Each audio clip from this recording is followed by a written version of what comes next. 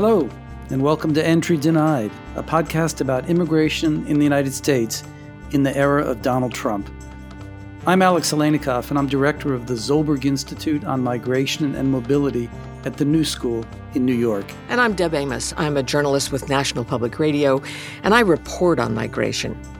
Over the course of this series, we're going to look at a wide range of Trump policies: a ban on visas to people from a number of predominantly Muslim countries, a deal with Mexico to enforce the southern border. And we'll do a deep dive on the asylum system, too, because the Trump policies have gutted the U.S. asylum system and dramatically reduced refugee admissions.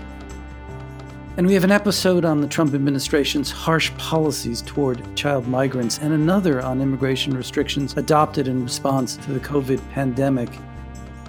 The Trump policies have had a major impact on the U.S. immigration system, but perhaps even more importantly, they've had dramatic impacts for immigrants and their communities, and you'll hear those voices in this series as well.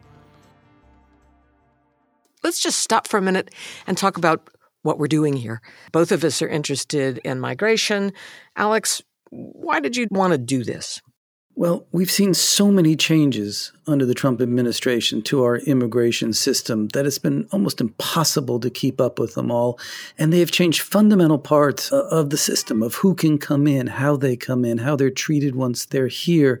And I hadn't seen a complete description, a comprehensive discussion of what those policies have been and what their impacts had been. And I thought that meant that you and I could put together some interesting conversations with people who've been in the thick of this and who know a lot about it. What about you, Deb? So I am interested in this idea that this country goes through these cycles.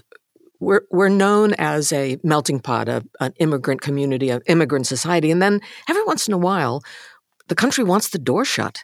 And this appears to be one of those moments that the Trump administration is the instrument for shutting that door. So my interest is to look at how they did it, how they began to close the door, close the borders to outsiders coming to the United States. And of course, that's why we've chosen the title Entry Denied, because that really is the theme that runs through so many of these episodes about ways people who previously could come to the country, were welcome to come to the country, no longer can.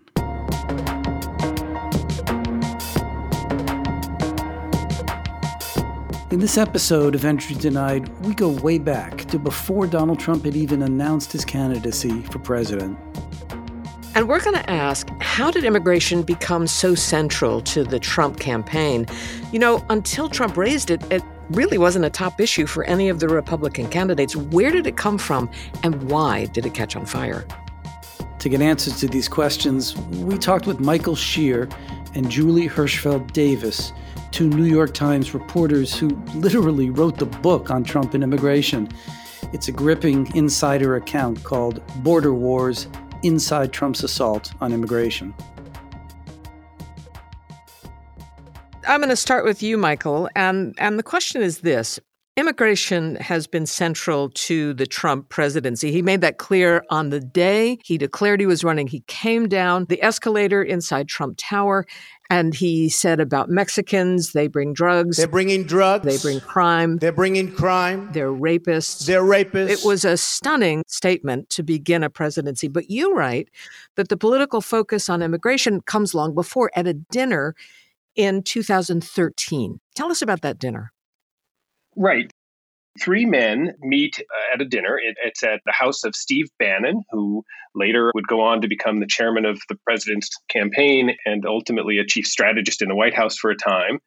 It's at his townhouse on Capitol Hill that they call the Breitbart Embassy, which was a reference to the media organization that he used to run. And along with him is Jeff Sessions, who was then a senator from Alabama, very conservative Republican senator, and Stephen Miller, who at the time worked for Jeff Sessions on Capitol Hill and later would go on to become one of President Trump's top advisors. Jeff Sessions, of course, becomes Attorney General. But at the time, they meet for dinner, and they're really griping because at the moment, it's January of 2013. President Barack Obama has just been reelected.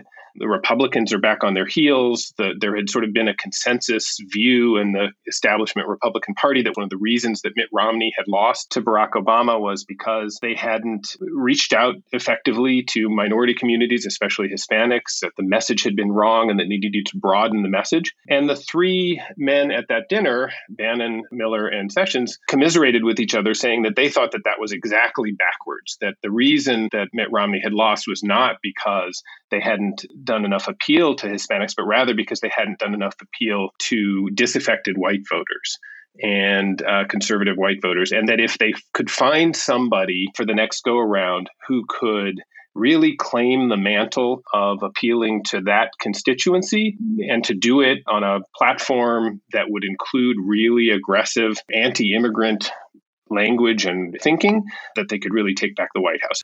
And then how do they link up with Trump and persuade him to adopt this hardline approach?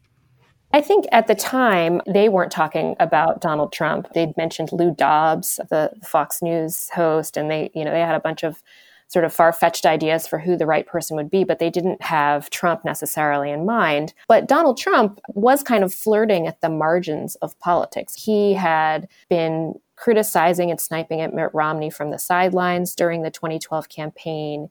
He had begun to talk about this birther theory that he had, that Barack Obama was actually not born in the United States and was not legitimate to be president for that reason. And he had been talking with his own advisors, business advisors, but his associates, about, what if he got into politics? He started going around the country, giving speeches and talking about what his vision was for the kind of country that he wanted to see.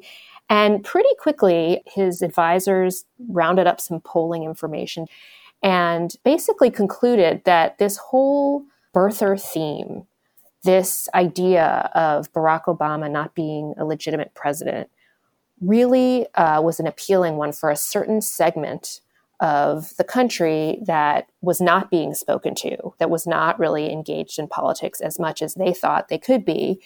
And they felt like if Trump could have a message that would talk to these people, that would address their concerns, that he might actually be able to have a pretty good core constituency to launch a political campaign. As he began to schedule some of these events and speeches around the country, his advisors, Roger Stone, Sam Nunberg, were basically putting it to him that he should really go hard on immigration. He ultimately goes to speak at a conservative political event, and Steve Bannon, sitting in the back, hears his riff on immigration, and he's talking about a wall, and he's talking about, we don't need these people, and these are people who are taking your jobs. And many people in the room, many Republicans, were taken aback and clutching their pearls, and Steve Bannon is sitting there thinking, this is our guy. This is going to be the person who can take this message and make this case to voters. The wall and the fact that Mexico would pay for it became a signature part of any Trump campaign speech at this time. How did he come to the idea of the wall? The wall was initially an idea that Trump's advisors had as a way for him to remember to talk about immigration, sort of a construct that they thought up as a way that he could weave this theme into his campaign message. And that would make sense as a motif for him. He was associated with real estate developing. He loved to talk about building things big and beautiful and better than anyone else. So they felt that this would really play to his public image and his political message. Very quickly, it became clear as he would bring this up at some of these initial speeches before he announced his candidacy, that the crowds that he was speaking to all across the country really ate it up. And if you've watched Donald Trump over the last several years, or even before he became president, the thing that Trump loves the most is the energy of a crowd, to sort of whip up a frenzy in a crowd.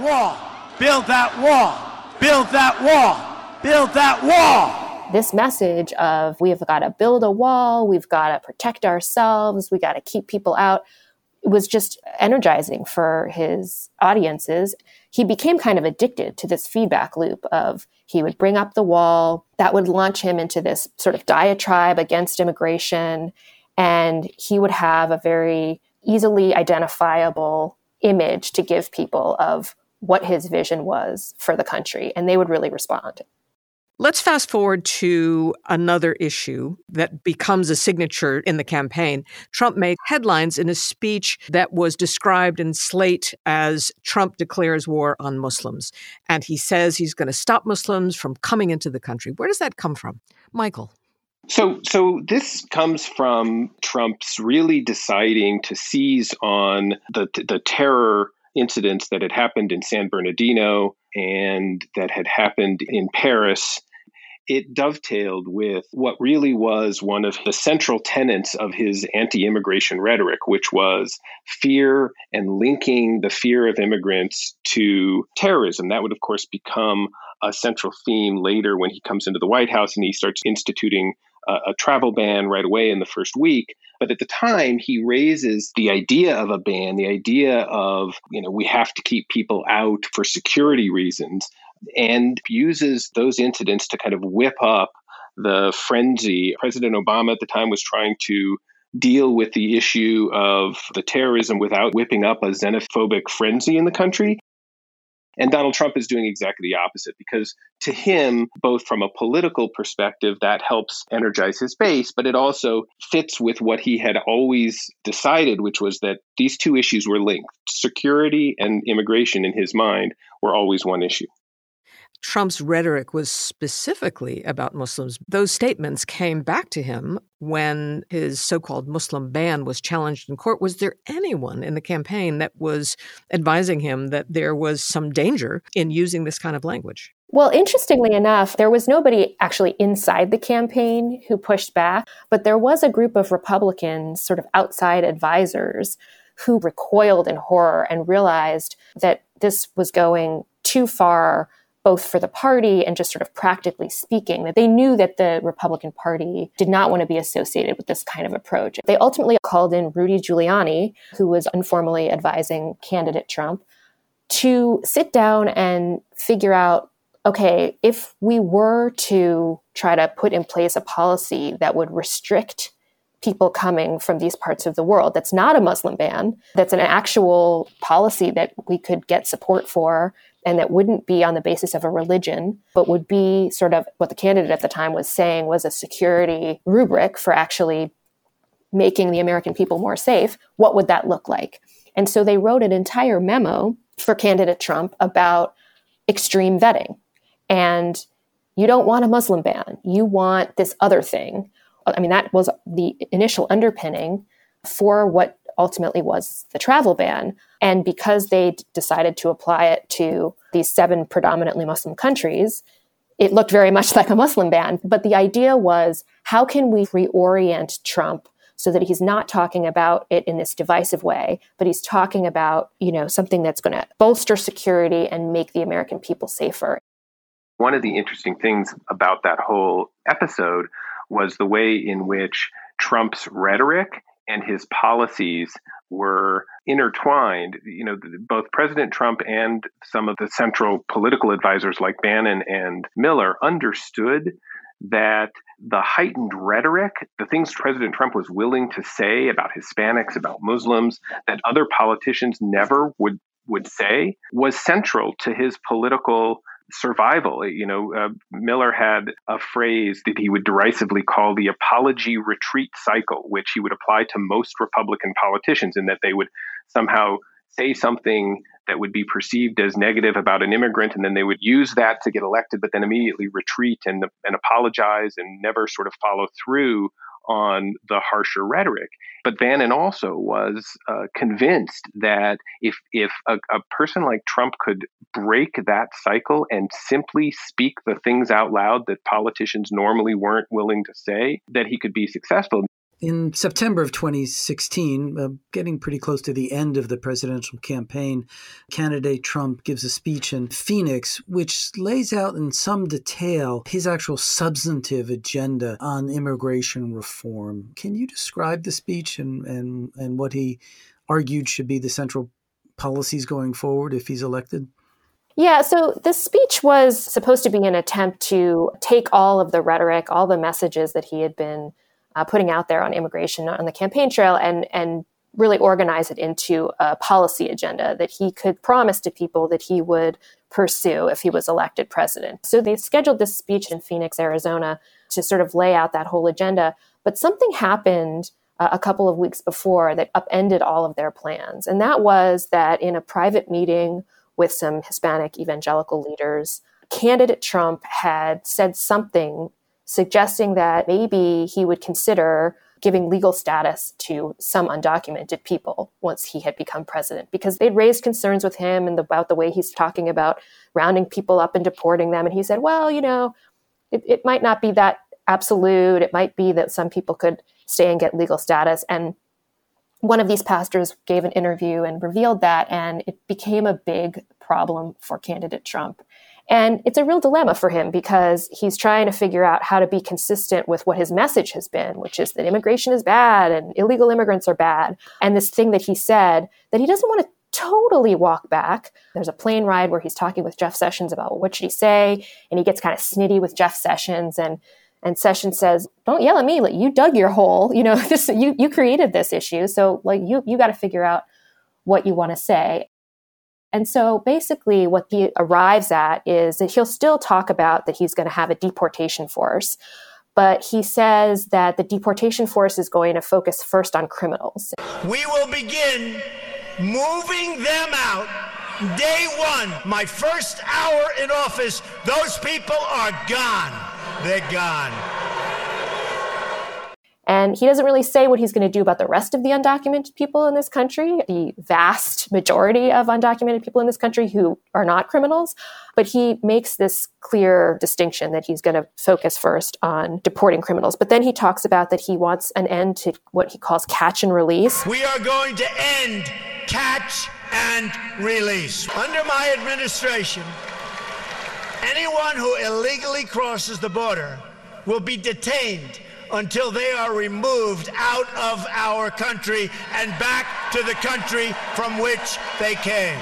This is the policy by which people can come across the border, come into the United States. They're detained, and then in many, if not most cases, they are released while they await a court date for adjudication of their claim. He talks about zero tolerance at the border when it comes to prosecuting people who come across. Zero tolerance for criminal aliens. Zero. They don't come in here. They don't come in here. He talks about ending DACA, what he calls Obama's illegal executive amnesties. And what he means by that is this program that President Obama created that allowed undocumented immigrants who were brought to the United States as children by their parents to stay and get legal status and work in the United States. He talks about cutting funding for sanctuary cities. We will end the sanctuary cities that have resulted in so many needless deaths. These are cities that refuse to cooperate with federal immigration authorities when they want to, hunt down people who may be in the country without authorization. And so he basically lays out this whole group of policies he's going to pursue, and it becomes a real guidebook for his eventual presidency in terms of what his signature issue is going to be and how he's going to go about implementing it. Michael, what's happening to the voters at that time that they embrace that message? The immigration agenda that the president used was tapped into a whole sense of dissatisfaction among a part of the country that felt like their livelihoods were at stake. They were used to watching politicians make them lots of promises about what was going to happen. If you were employed in part of the country where the economy was struggling and the promises of the politicians that your jobs were going to be more secure had long been ignored, and you were looking for somebody to blame. And what President Trump did with the immigration issue was to offer up this dissatisfied, angry part of the population, part of the voting bloc, somebody to viscerally blame for their situation. And he did it in a way that was unrestrained and connected with their feelings in a way that they felt like he wasn't just another politician who was making them a lot of slick promises. And so he made it okay to say, I'm sorry, I don't like these people coming to the country. The truth was that sentiment was there. That sentiment was clearly bubbling just below the surface, especially in the Republican Party. And Donald Trump understood that. Steve Bannon and Steve Miller understood that. And by not only ripping the Band-Aid off and using that language, but taking the language up 10 notches, Donald Trump sent the message that kind of both the rhetoric and the sentiment behind it was okay. I also think it's important to realize that immigration was, in so many ways, a proxy issue for Donald Trump. He is not an immigration expert. He doesn't know much, still, certainly did not then, about the ins and outs of immigration policy, nor was he well-versed in economic theories about how immigrants affected the labor force. What he was trying to signal to people is, I'm willing to come in here and say what's on your mind. I'm willing to say the impolite thing. People are not looking out for you. It was all of those things. And in immigration, Donald Trump found a shorthand for all of that. Stephen Miller is a major player in this story, even before the campaign begins and then during the campaign and also in the transition. Talk a bit about his role. Michael? So to understand that, you have to sort of go back a little bit. Stephen Miller is, from a young age, from the time that he was in high school and then all on through college, he is somebody that felt incredibly strongly about immigrants and the fact that immigrants were a problem and were somehow taking away from the society, from people who should be here. But as much as he believed that, he also just reveled in the idea of poking people and of getting a rise out of people. If you go back and you look at his history in his high school, he would talk about, is there anybody here who is upset about the Hispanic janitors in the school? And throughout college, he was a sort of a provocateur, appearing many times on conservative radio programs with really sort of extreme views about immigrants. And so he hones that skill in Congress. He becomes essentially a communications aide. I know Julie and I both would constantly get barraged by emails from Stephen Miller about various theories on immigration, why legal immigration should be reduced, why illegal immigrants were threatening to the country. And he takes all of that, after having hooked up with Senator Sessions and then becoming part of President Trump's campaign. He and the president share this gut instinct about getting a rise out of people. And so he becomes the conduit that is sort of feeding Trump as a candidate ever more over the top, ever more intense parts of the speeches to kind of rile everybody up and to push the envelope. And that becomes the bond, I think, that fuses them together. You write about a discussion in the transition. Stephen Miller is looking at his phone. He's not paying strict attention, but there is a moment that he has an exchange with someone from the Obama administration. And as I read it, it tells so much about how he's going to conduct himself on immigration policy going forward. Would you tell that exchange? So there was a tabletop exercise days before the inauguration, which is something that happens every time there's a new president. A new administration coming in, where it was Barack Obama's senior staff and senior team meeting with the incoming team of President-elect Donald Trump. And they all sit around this big conference table. And what it's designed to do is prepare everyone for a crisis. What would happen in the event of a catastrophic event, a natural disaster, a pandemic, pick your national security and national overwhelming crisis. It's really sort of designed to give a bureaucratic roadmap to incoming senior officials. How are you supposed to do your job? And during the day, basically the entire meeting, Stephen Miller is sitting there next to Cecilia Munoz, who was President Obama's head of domestic policy, head of his domestic policy council, which was analogous to what Miller's role was going to be. And he's just kind of pecking away at his phone. He's not really engaging in any conversation. He seems bored. But during a break, he takes Cecilia Munoz aside and he says, I just want to know, my biggest question I have for you is, how do you elbow the other folks aside, especially in the NSC, so you can actually control all the levers on something like immigration? So he wanted to elbow aside the National Security Council. He wanted to get around the bureaucracy. He wanted to know how do I sort of short circuit this? This was all about, you got to send a memo to so-and-so and it goes up the chain and gets vetted by this person. And all he really wants to know is how do I cut through all that and elbow everyone else aside so I can take control. And Munoz looks at him and says, well, it's not really how it works. You use the interagency, you use your colleagues to help you get a result. We collaborate. It's not about getting around the bureaucracy. It's about learning how to effectively marshal it to get done what you want to get done. And he just looks at her like she has 5 heads or something and is sort of like, oh, isn't that sweet? You guys collaborate. How nice. But it was very clear to her, and I think to a lot of people who dealt with him in those early days, that he just had absolutely no time and no use for that sort of an approach. He wanted to know how he could get a lock on the issues that he cared the most about. And clearly immigration was prime among them. And that's pretty much what he was able to attain.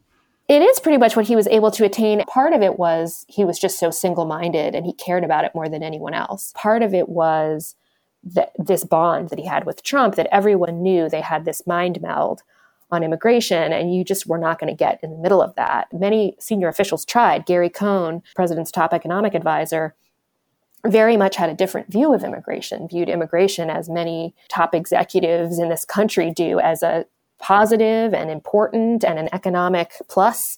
But he could never really gain much traction with that because that's just not where Trump was, and it certainly wasn't where Stephen Miller was. But the third thing is definitely that Stephen is a relentless person. He would constantly get in the business of other top officials. He would want to get his hands in trade stuff.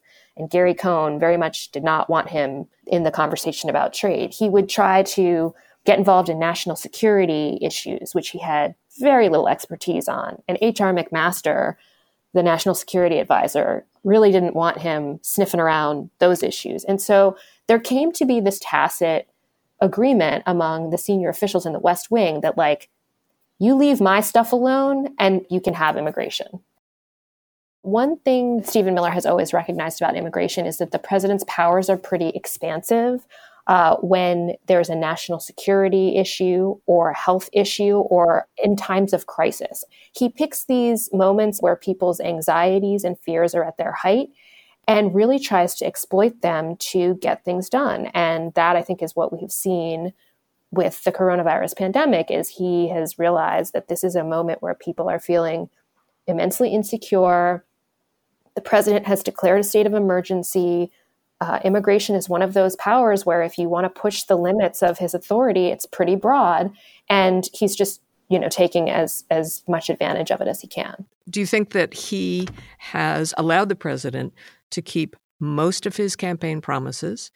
He's had some setbacks in the court, but overall, he's actually done what he said he was going to do. We don't know yet how lasting some of these immigration changes that the president has put in place because of the coronavirus pandemic. They are supposed to be temporary measures designed largely to, address the immediate crisis. I think there's a lot of suspicion that some of these changes, the limits on green cards and the more rapid turning back of people at the southwest border, that those are going to stay for a long time, and that the president and Stephen Miller are going to try to keep those, kind of use the pandemic as a way to make those changes permanent, to the extent that he's able to both seal the country off from what he considers to be illegal immigration, and also to reduce the kind of legal immigration that many of the restrictionist groups have been pushing for a long time. I think that will be viewed certainly by his base as a kind of success, making good on a campaign promise. Up until the pandemic, I think you could still make the case that he'd had a lot of success and some setbacks, and I think it was more of a mixed record. And I think we'll have to see how that plays out. I think one of the things that we sort of recognized in going back and looking at the campaign, and has continued to be true to this day, is the degree to which the real restrictionist groups who have been pushing for a very concerted agenda of bringing down the number of immigrants who are able to come to the United States have been frustrated with President Trump and have felt that he hasn't done as much substantively as he could. He's certainly on the messaging side been very successful in making this an issue and riling people up about it. But we recount this episode during the campaign where candidate Trump has gotten a C- grade from Numbers USA, one of these big anti-immigration groups. And he sends an aide, Sam Clovis, to go meet with the director of the group to ask why his grade is so low. And Roy Beck, who's the head of this group, sits down with Clovis and says, here's our scorecard. Here's a bunch of, agenda items on the scorecard. Shut down the refugee program, a bunch of these really, really restrictionist measures. A skills-based immigration system is one of them. You don't see anywhere on here calling Mexicans rapists. We don't get any points for that. You don't see a wall here, which is not anyone's idea who's been studying this issue for a long time of the best way to really cut down on the number of people who, broadly speaking, who come to this country. So he was sort of explaining to this campaign aide that some of these really hostile measures that he talks about are not actually what's going to make a dent in the numbers. And if you look at the numbers, certainly he has brought down the amount of folks who are able to come across the southwestern border. And obviously with these temporary measures that have been put in place during the coronavirus crisis. But more broadly, he has not really pursued in any practical way a skills-based immigration system, something that would cut in half the number of legal immigrants that come to this country. He's not done so many of the things that really doctrinaire restrictionists have wanted for a long time. And so I think he kind of gets mixed grades from them. But as a political matter, certainly if you are a person who voted for him because this immigration rhetoric appealed to you, you have gotten a lot of what you expected and what you wanted out of President Trump. That's Julie Hirschfeld Davis and Michael Shear, two New York Times reporters, authors of Border Wars, Inside Trump's Assault on Immigration. Deb, what strikes me about the episode is this was really a perfect storm in the sense that you had Donald Trump out there willing to make the points that appealed to his base voters. And then you had Bannon and Sessions and Miller, who had a long-time interest in this and really a holistic view of the nation and where it should be going. And then you had the immigration policy wonks, the restrictionists who had their agenda as well. And these all came together to form really quite a strong approach for Donald Trump as candidate. What I find striking are these small events that propel history. A dinner where three men talk about immigration, but they don't have a candidate. And there's a moment in Trump's candidacy where someone says to him, "The wall, sir, the wall." And they do it because he's a builder and he takes that on. It's not that it was something that was important to him, but it became important to him. And that's what's so fascinating about looking at these moments that then become part of this bigger picture of migration policy in the United States. And you got to give it to Donald Trump. He really did stick with these ideas that came up in the course of the campaign, and he's relentlessly pushed them. And as we'll talk about in upcoming episodes, he was successful in getting a lot of these in place. That's it for this episode of Entry Denied. Check our show notes on entrydeniedpodcast.com. You'll find a lot of resources to help you go even deeper in some of these issues. We'd like to thank producer and engineer Sahil Ansari and production assistant Cassidy Giordano for their work on this episode. Our music is composed by Eli Alenikoff. And please subscribe to the show on Apple Podcasts, Spotify, or wherever you find your podcasts. Leave us a review as well. We'd love to hear from you. See you next week.